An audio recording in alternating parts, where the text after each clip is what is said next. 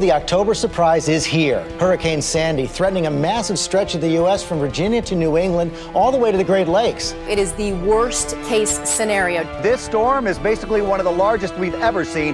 This is a serious and big storm. And my first message is to all people across the eastern seaboard, mid-Atlantic, going north, that you need to take this very seriously. Earlier today, I signed an executive order for the mandatory evacuation of homes and businesses in Zone A. I can't stress enough that this is for your own safety, and that if you refuse to evacuate, you're not only putting yourself at risk, but also the first responders who will have to assist you in an emergency. Get the hell off the beach in Asbury Park and get out. You're done. It's 4:30. You've maximized your tan. Get off the beach.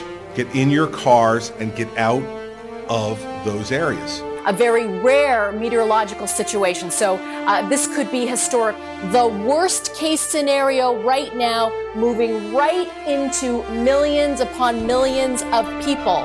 Going to have a lot of water damage, that's definitely for sure. You can see how quickly it's coming up already, and everybody's anticipating a lot of water. You know what, we're going to hope for the best, that's all. You know what, it's just a home, it's just a house, we're safe. That's what we care about.